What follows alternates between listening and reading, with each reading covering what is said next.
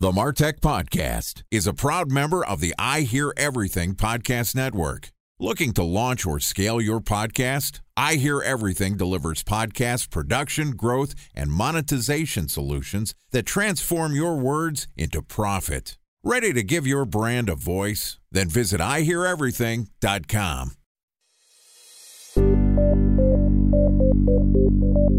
From advertising to software as a service to data. Across all of our programs and clients, we've seen a 55 to 65% open rate. Getting brands authentically integrated into content performs better than TV advertising. Typical lifespan of an article is about 24 to 36 hours.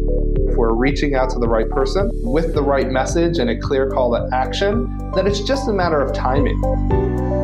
Welcome to the MarTech Podcast, a Ben J. Schaap LLC production. In this podcast, you'll hear the stories of world-class marketers that use technology to drive business results and achieve career success. We'll unearth the real-world experiences of some of the brightest minds in the marketing and technology space so you can learn the tools, tips, and tricks they've learned along the way. Now here's the host of the MarTech Podcast, Benjamin Shapiro. Welcome to the MarTech Podcast. Today we're going to discuss how ABM should fit into your marketing strategy. Joining us is John Miller, who's the Chief Product Officer at Demandbase, which is the leader in account-based marketing and an indispensable part of the B2B tech stack. Demandbase offers the only end-to-end ABM platform that helps B2B marketers identify, win, and grow the accounts that matter the most. Yesterday, John and I talked about marketing's role in shaping corporate strategy, and we touched a little bit on his distinguished career. And today we're going to talk more about ABM and the digital versus the human in that medium of marketing. All right, on with my conversation with John Miller, Chief Product Officer at Demandbase. John, welcome back to the MarTech Podcast. Thank you very much. Excited to continue our conversation. Yesterday, we first and foremost talked a little bit about your experience in the developing industry of MarTech, and we got into what you're doing now, ABM, and how marketing and strategy overlap in ABM and how they're also working on corporate strategy.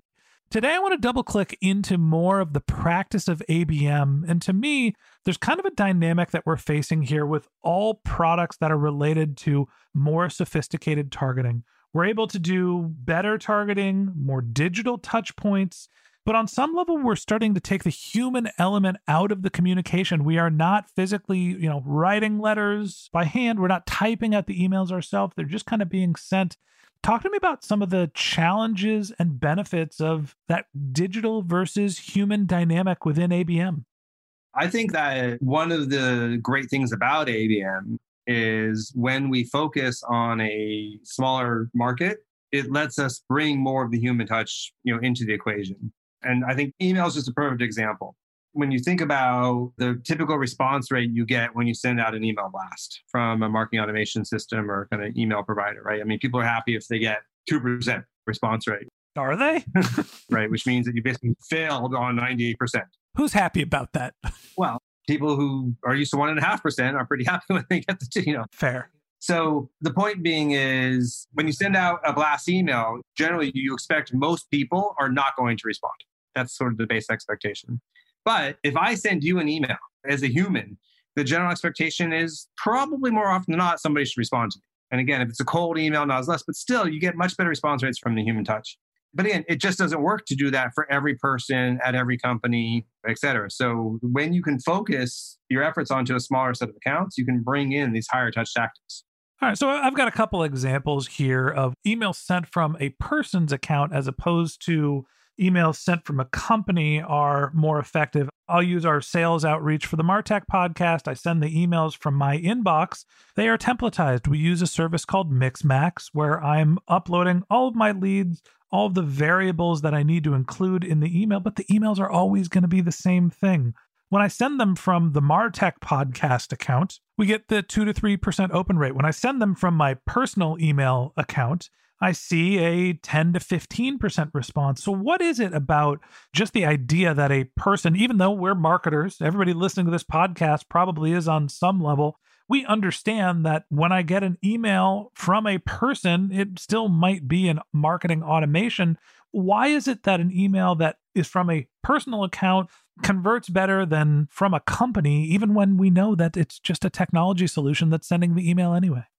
Well, I would first of all say, what you're doing is sort of middle tier level of human. Like, yeah, it's coming from a person, which means it's probably less likely to get hit by a spam filter. That's going to give you the more advantages. But to me, where the real magic happens here is when you actually can bring in a level of personalization and actually bring in something that lets the recipient know that this isn't a mass thing, that when it happened. And whether that's just mentioning a contact you have in common, or you spend 2 minutes to understand what school they went to and that their football team won last weekend. I mean, little things, to me, what they actually are is they're signals of this isn't a mass email. This is a human who's reaching out to you. And therefore, it's worth paying more attention to. So let's talk a little bit about direct mail for a second.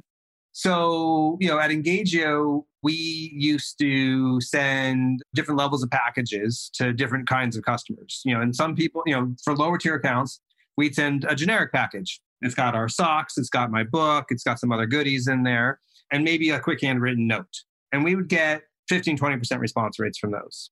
For super strategic accounts, though, and what ones we really want, we'd go and we research the person and the company. What do they like? Oh, this is a Philadelphia Eagles fan, right? We're sending them a Philadelphia Eagles tailgating kit. That poor guy. Or we had another customer who her Twitter profile said she liked wine and chocolate. So we sent her something that said Cadbury and wine for 5 minutes of your time. Ben updates his Twitter account here. And we would literally get an 80% response rate on this kind of highly personalized, direct mail. And again, sometimes it's just cutesy, but it sends this to the person, we paid attention to you, which stands out in today's market. So there's some nuance there. If somebody reaches out to me and they're like, hey, Boston University, love Boston, it's a wonderful town, that's great. Doesn't move the needle on how much I'm going to engage with their email address, even though it is personalized. You have to understand what are the triggers that actually matter to someone as well. And then on the flip side, there is cost associated with that personalization. So time for a 1-minute break to hear from our presenting sponsor, Mutinex. In 1919, John Wanamaker said, half the money I spend on advertising is wasted. I just don't know which half. Well, the advertising landscape has changed since then, and instead of reaching your audience on 2 channels, you're probably reaching them on 20. Turns out John didn't know how easy he had it. But that doesn't mean that you should give up on striving towards marketing effectiveness. No matter how complex your marketing strategy is, Mutinex Growth OX is the market mix modeling platform that measures the impact of marketing on your bottom line. Mutinex's market mix modeling platform calibrates your insights against the latest market conditions so you can make media and marketing investment decisions confidently and quickly. Ready to take your team from I think to I know? Then join brands like Samsung, ING, and Asahi who make better marketing decisions with Mutinex. Mutinex Growth OX. Your best decision starts here. To learn more about Mutinex, go to mutinex.co. That's MUTINEX.co. Okay, here's the rest of today's interview.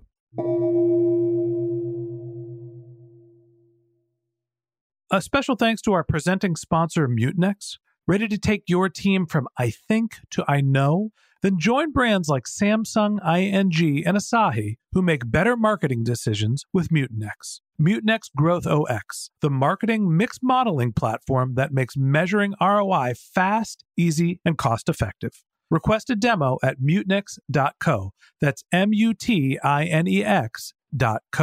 How do you figure out what's the right lever to pull in terms of where you're pulling your targeting from, or what you think the variables are that you're including? And how do you figure out how much personalization is the right based on the account size? Well, this goes back to what we talked about in the last episode to a large degree. It's about kind of tiering the accounts and putting higher level entitlements into the higher level tiers. For the big accounts, the ones that are worth 6-7 figures, for you, what I'm trying to say is do the things that don't scale, partly because they don't scale. And the fact that they don't scale sends to the buyer a signal that you are special and we're kind of standing out. Whereas for your tier 3s, your tier 4s, your 5-figure deals and so on, you're not going to support that level of expense and customization for them. There's too many of them, and they're frankly, the ROI isn't there. And so it's all about that tiering and the entitlements and getting that right. Yeah, to me, that's an important distinction, and it speaks specifically to how to figure out whether you need or what type of ABM strategies you need. Is you have to understand what your customer bandwidth is and what the potential value of the customers are before you figure out what your marketing strategy is going to be to reach out to them. We've talked a little bit about the 7-figure, 8-figure customers as opposed to the 3 to 4-figure customers.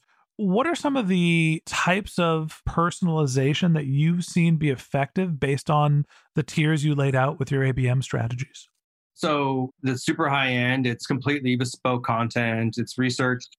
I think where people are more interested is like, okay, what works kind of in the middle levels? We had a customer who would just send their prospect a little letter, but that had that prospect's name spelled out in Scrabble letters. And it worked, right? And again, I believe it worked because it was clearly something that didn't scale. So therefore, it stood out.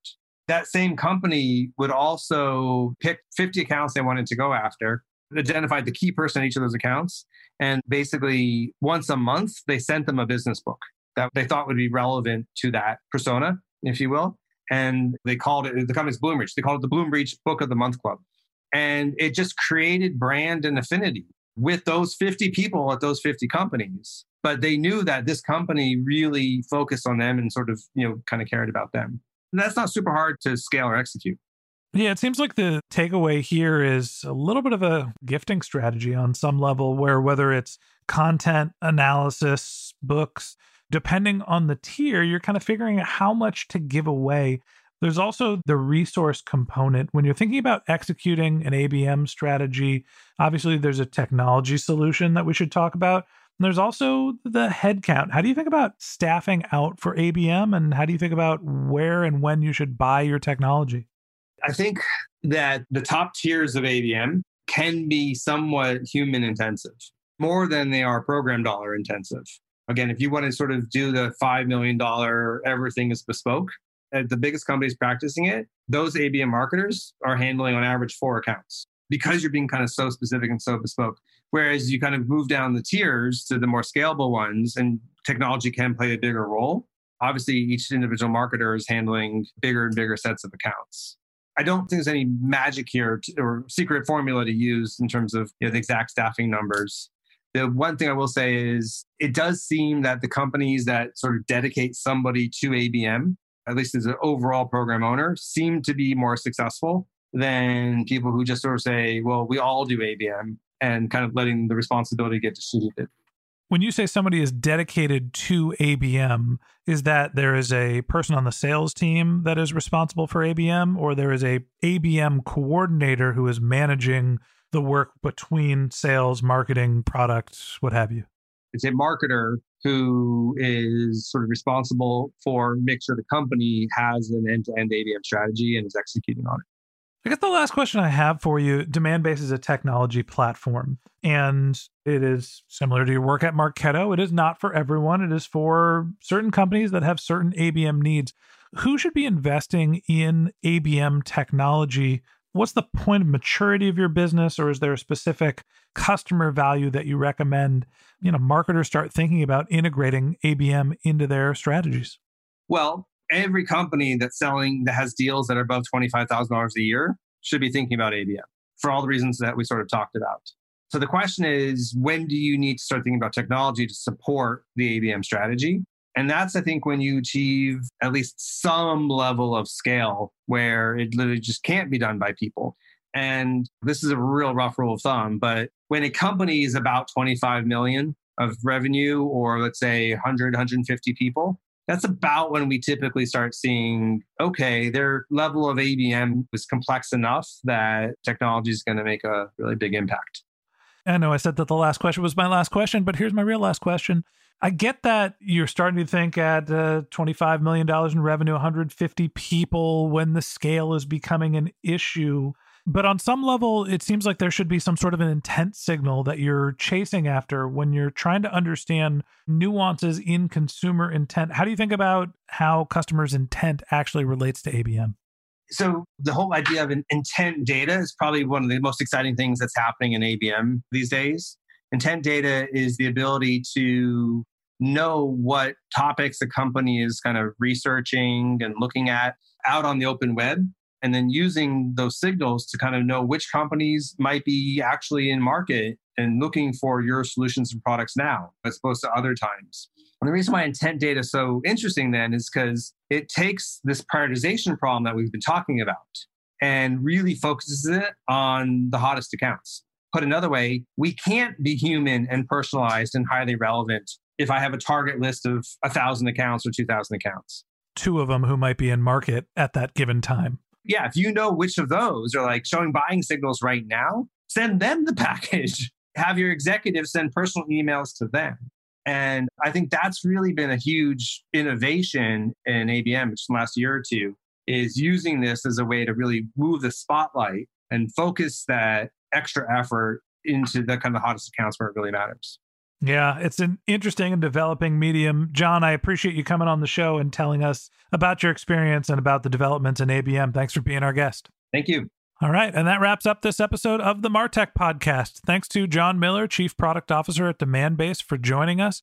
If you can't wait until our next episode and you'd like to get in touch with John, you can click on the link to his LinkedIn profile in our show notes. You can contact him on Twitter. His handle is John Miller, JONMILLER, or you could visit his company's website, which is demandbase.com. Just one more link in our show notes I'd like to tell you about. If you didn't have a chance to take notes while you were listening to this podcast, head over to martechpod.com, where we have summaries of all of our episodes and contact information for our guests. You can also subscribe to our once-a-week newsletter. You can even send us your topic suggestions or your marketing questions, which we'll answer live on our show. Of course, you can always reach out on social media. Our handle is martechpod on LinkedIn, Twitter, Instagram, and Facebook, or you can contact me directly. My handle is Ben J. Shap, BenJShap. And if you haven't subscribed yet and you want a daily stream of marketing and technology knowledge in your podcast feed, we're going to publish an episode every day this year. So hit the subscribe button in your podcast app and we'll be back in your feed tomorrow morning. All right, that's it for today. But until next time, my advice is to just focus on keeping your customers happy.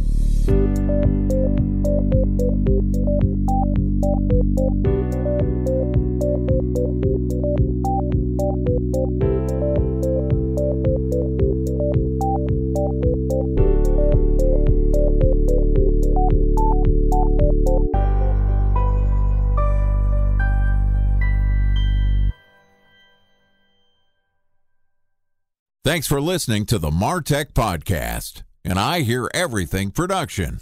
Looking to launch or scale a podcast like this one for your brand? Then visit iheareverything.com.